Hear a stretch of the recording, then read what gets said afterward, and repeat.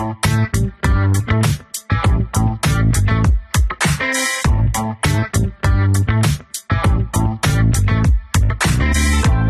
to Running on Ice, the coolest community in freight. I'm your host, Mary O'Connell, bringing you the latest tech updates, warehouse news, and everything happening in the cold chain world. Not only is there the coolest show in freight, but there's also Running on Ice, the newsletter that could not be colder. You can subscribe to that on freightwaves.com/runningonIce. Today, we are joined by the one and the only Jonas Svartau, VP of Customer and Business Development in North America at New Cold. Thank you so much for joining us today, Jonas. Thank you, Mary, for having me. I'm pretty excited about today because I know that you and I have talked previously about, Lebanon and why Lebanon, Indiana is a cool place to start a mega huge cold chain warehouse. But today we're kind of getting into more than that. But before we get too far, let's get some background on you and kind of how you started at New Cold. Okay. So first of all, the strange accent is from the Netherlands. So that's where I was born, and that's where I worked for a long time. Initially at the predecessor of New Cold, called Partner Logistics, a logistics company also very much focused on the food industry and automation. And then joined New Cold in 2014 with the objective to enter the US market. So actually our founders asked me to move to the USA and try to enter the market here, working initially from the kitchen table in my apartment in Chicago. And by now, if we fast forward to today, New Cold's actually growing in North America as a significant food logistics provider. So very proud to have been part of that journey and the team that's getting bigger and bigger and growing the business. I'm excited that, you don't have all of New Cold North America working at your kitchen table as well, because that would get a little cramped. And I feel like make for a really awkward dinner time or lunchtime when you have a whole bunch of people trying to work around your kitchen table when it's probably good for maybe 5 to 6 people. It would be a very, very big kitchen table at the moment. I would not know how that would look like. That's a project in itself. You kind of mentioned that you guys are experiencing great growth and, not everyone can fit around a kitchen table. You have multiple offices, multiple new actual cold storage warehouses. Can you kind of discuss what the drivers are behind these growing trends of warehouse automation and kind of where do you envision this warehouse automation going into the future? Yeah. I think a lot of questions in one question. So I'll try to unpack them a little bit. I remember this approach is very good, Mary. But let me try to unpack them and just help me where you think that I should go. So first of all, I think we've all experienced under COVID that there's a lot of ways that logistics and supply chains can be disrupted. And I think that has put a lot of companies back at their table thinking about how can we make our supply chains more resilient.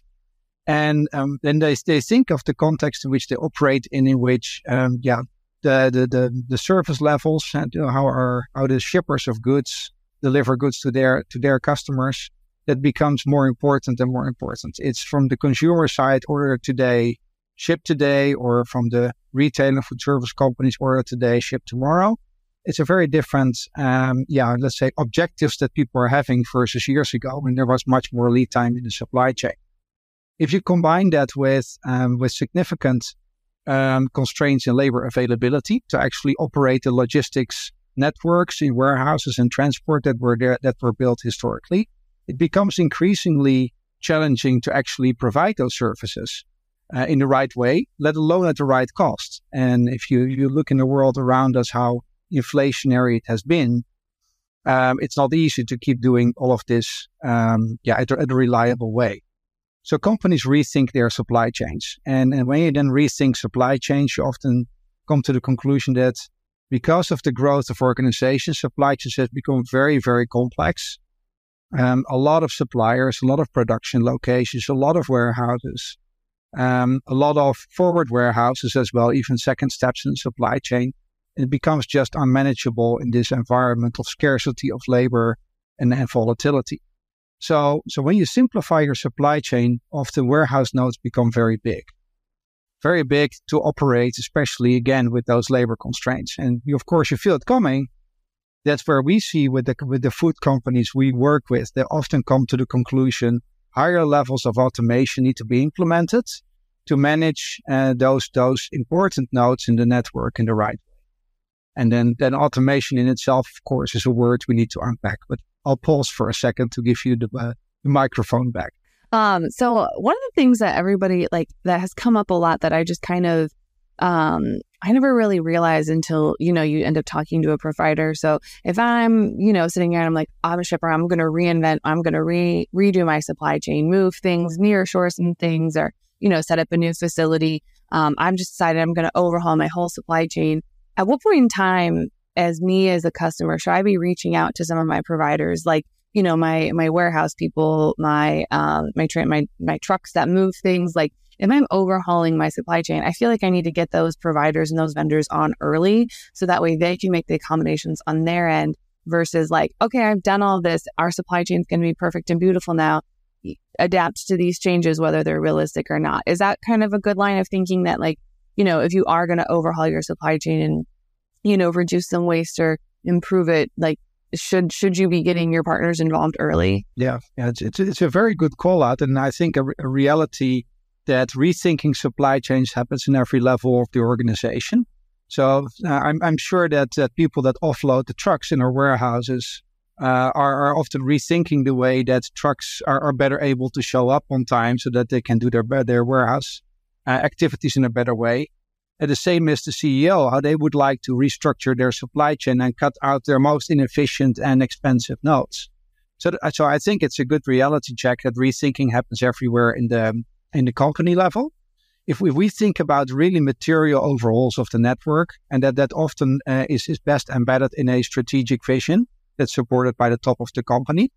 And then I'm just simplifying my world. The top of the company in the USA, where I recognize that some of the companies being present here, like ourselves, are actually having, let's say, leadership in other parts of the world. But I think a strategic vision of how you want to operate your network to provide the best value to your customers is super important.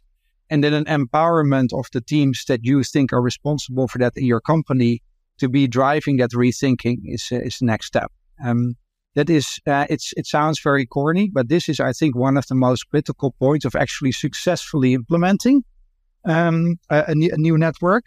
And because at the moment you're often doing it very bottom up, and there's a lot of people that are not part of the journey, and then you come up with a very singular focused, vision on the future supply chain. Because that's something that you kind of, if your warehouse, if I haven't changed anything as a customer, but my warehouse has figured out a way to load trucks more efficiently or store things where, there's less chance of waste or something like that happening, that's great. We love that efficiency. And I've had, as a customer, it's super easy for me to implement that because, the people who are actually doing the work have already kind of figured it out. If that just means I kind of have to alter when trucks come, that's kind of an easy fix. But I'm sitting here wanting to overhaul my network. I can't just overhaul my network and then go to my providers and say, okay, this is what we're doing now. And we're starting yesterday. Because then they're just kind of it kind of sets everyone up for failure. And I think that's something that, we forget is, when you go to make your supply chain improvements and you go to reduce waste and improve efficiency, you forget to get other people on board quick, early in the process. So that way, it's not just, well, you're a bad provider because you're not doing what I want. No, I'm doing what you want, but you have to give me more than 2 days notice that this is what you want. Exactly. Yeah. If you think about where we come in play as NewCold, where we come in view when there's really a strategic decision of leadership to rethink their network, and then we're really an analysis partner of that leadership, analyzing the current networks that exist, understanding better where the challenges are in terms of service or in cost, or in resilience, which has been a theme increasingly since COVID. And then proposing a future network solutions, which, in our world, we often advise to have a higher level of automation to manage the activities that we currently see in the market. Again, recognizing automation is a broad term, but for us, that for instance means on the warehousing side, warehouses that are specifically designed to use robotics in a very high level. And that what we see is taking significant cost out of the service, as well as increasing a 24/7 high service reliability. That doesn't mean is that this is the path for everybody. And there can be a ton of companies that approach it more from the, let's say, the more operational side of the business and look for an incremental improvement of their logistics activities. And it can very well be that they say, well, that means that I have to improve my own warehouse by introducing software or by introducing automation of a part process. Those are things often as a outsourced partner like us are much more challenging to accomplish to really go into somebody's company of a part process. That's much more like a supplier relationship of equipment. So I guess when you guys are called in, because you said you guys are kind of that decision to have that data analysis come in, have someone and kind of say, okay, this is some things that you could do. This is some things that you could do better. Kind of how do you prioritize what should be automated first? Like, because obviously not everyone is the same. Sometimes I'm sure you get called into a warehouse that has a forklift and a couple guys working, and that's about as far as an advance as they're doing. But then you also have some that, might have some robotics and some light AI, but they just kind of maybe need to really level it up.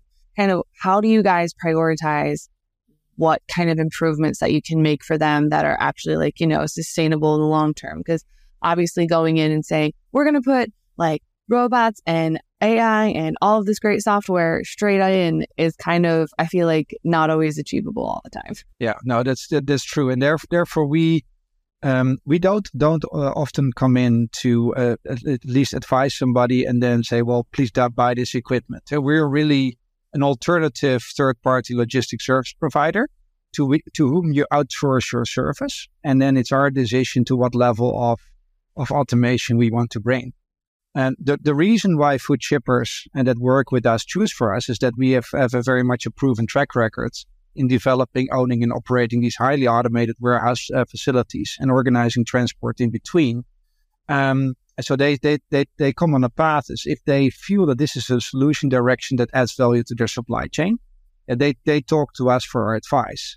And the interesting thing of us inviting us early stage is that we actually look to challenges that are there from the perspective of having operated these more automated solutions.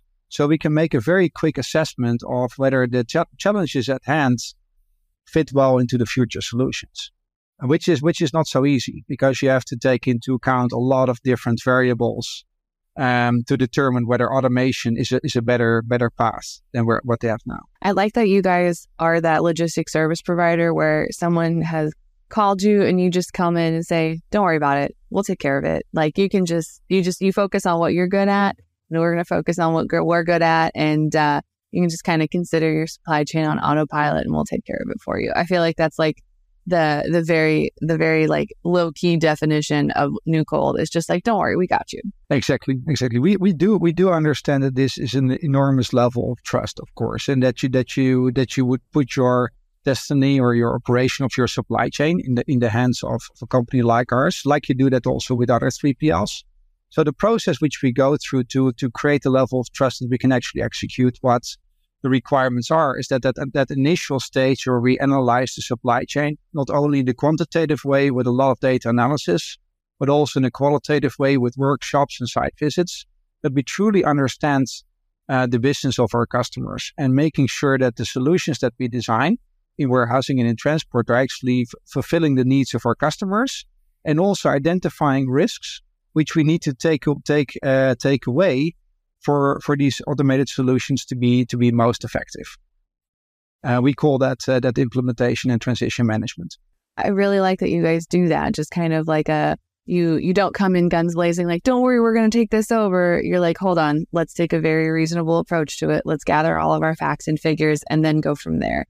Which to me, any decision backed up by data is a good decision to me because you've got at least the groundwork there and you've done enough research to know that there's actually a need for this and it could fairly feasibly be completed. Yeah, the interesting part, if you think about data, they often give a historical view of what has happened. And then the challenge often is when you truly rethink your supply chain, how reliable is your historical data to envision the supply chain of the future? So actually a lot of work goes around not only looking at, well, the history is the truth, not only that, but determining together, well, what is the truth of the future that we need to plan for?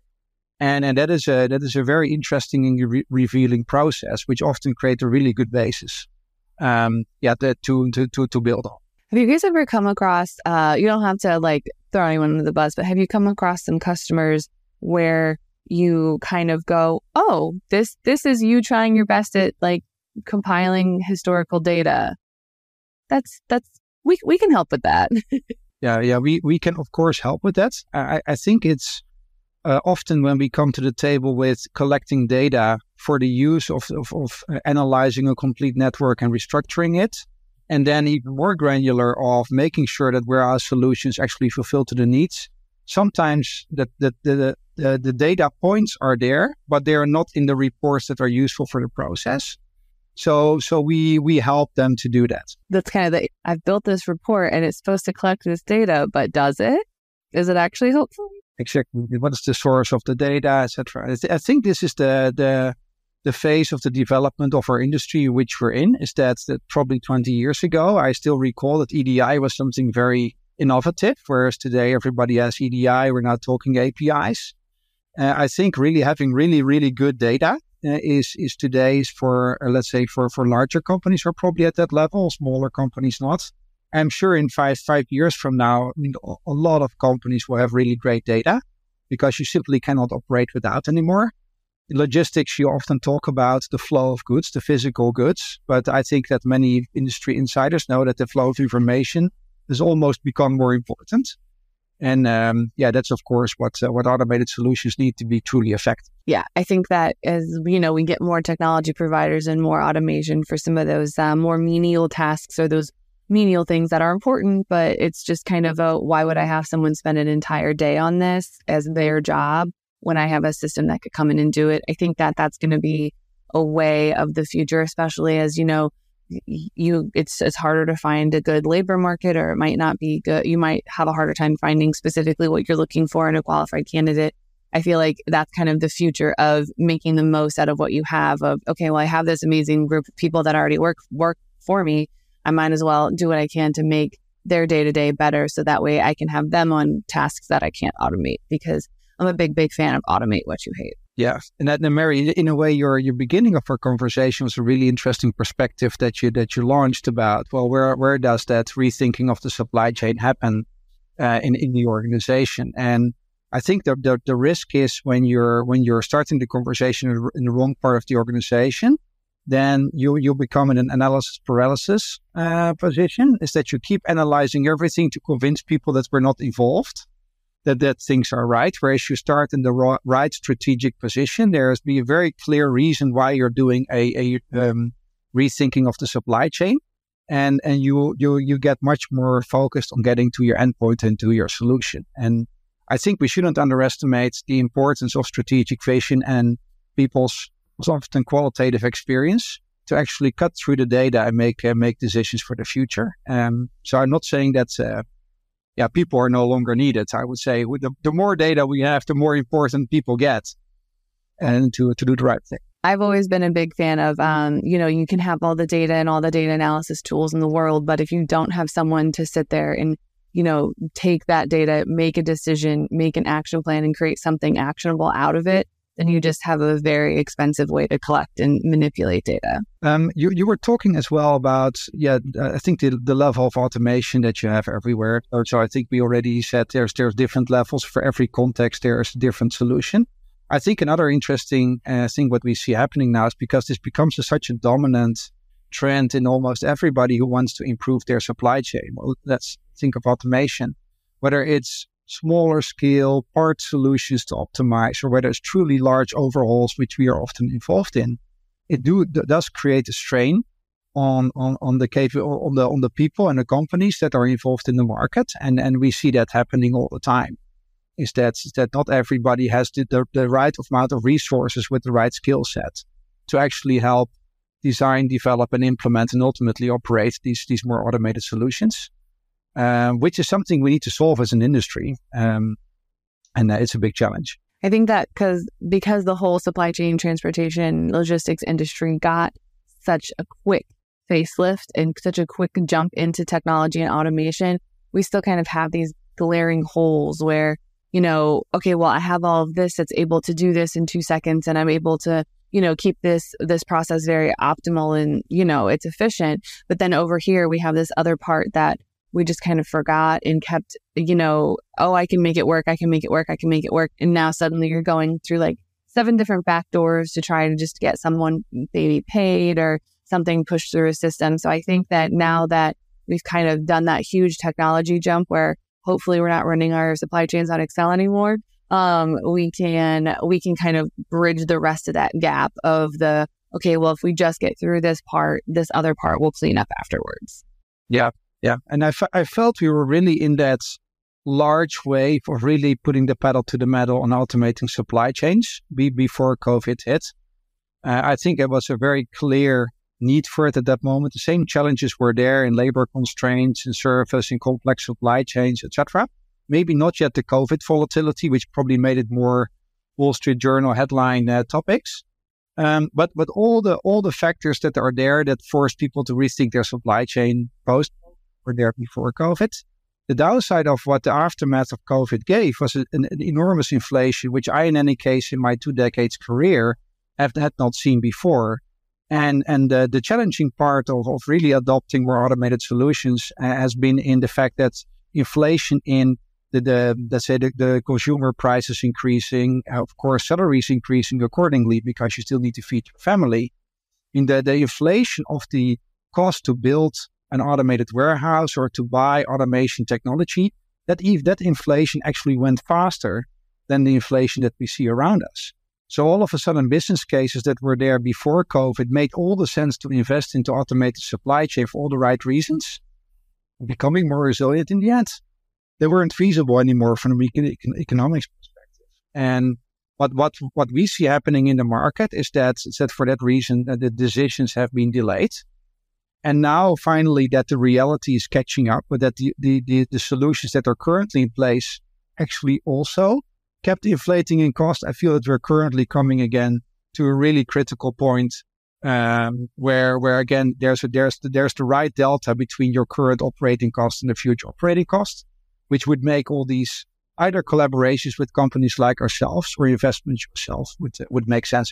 Yeah, I'm optimistic. I got a good feeling about 2024. I feel like it's going to be a big year of growth, a big year of, investing. It's going to be, I still maintain it's going to be a rough winter, but after that, I feel like spring's going to come and it's going to get better. That is the hope that I'm holding on to for 2024. We support the positivity. So that being said, we are running out of time, but there's a question that everyone that comes on the show has to answer. And Jonas, you are no exception. Are you ready for it? Almost. Let's go. Is cereal considered a soup? Yeah, it's a super interesting question, of course, for somebody who has 2 young daughters, and they do everything with cereal what you can imagine, including making soup of it. I think the answer is, despite their actions, is a no. I don't think really the underwriting of that answer is super interesting. What I actually think is really interesting from this question is that you actually can reframe a lot of things and can find a lot of good reasons why it would be a soup, isn't it? And proof being at my home. The key thing, if I think about it, which makes something a truth or not a truth, is if there's a majority of people agreeing that it's true or not. And I think in this case, there's not a majority of people agreeing that the cereal is a soup. So if you want to get your truth, you have to work a lot of people, bribe them or so, to say, yes, it's the soup. Or maybe if my suggestion is ask them a different question, is a cereal actually a snack? Because if you consider people that are eating a cereal as an alternative to potato chip, but being much more full of fibers, lower calories, etc., well, there's probably not a majority of them supporting it, but it would be an interesting contest to say, would you support it being a cereal or as a soup or a snack? Because I eat cereal as a snack. Like I'll put it in a bowl and just kind of like walk around and eat Captain Crunch as a snack or Frosted Flakes as a snack. Exactly. So my market research N is 1. It means it's a yes. Well, we might have to change the question then. Is it a soup or is it a snack? It's a new year, new questions. Jonas, you just blew my mind a little bit, sir. If anyone wants to reach out on their thoughts of cereal as a snack, or if they have anything that, they have automation questions about, where can they find you outside the show? They can find me on LinkedIn, Jonas Zwartouw, very difficult last name. You can also Google Nieuwkold and Jonas, you will find me there. And of course, more information on many Nieuwkold channels that we have accessible via www.nieuwkold.com. Awesome. Thank you so much for joining us today. Thank you, Mary. You can catch other episodes of Running on Ice right here on freightwaves.com or YouTube. Anywhere else you get your podcasts, like Apple Podcasts and Spotify. Need more Running on Ice news? No sweat. Subscribe to the newsletter on freightwaves.com/running on ice. See you on the internet.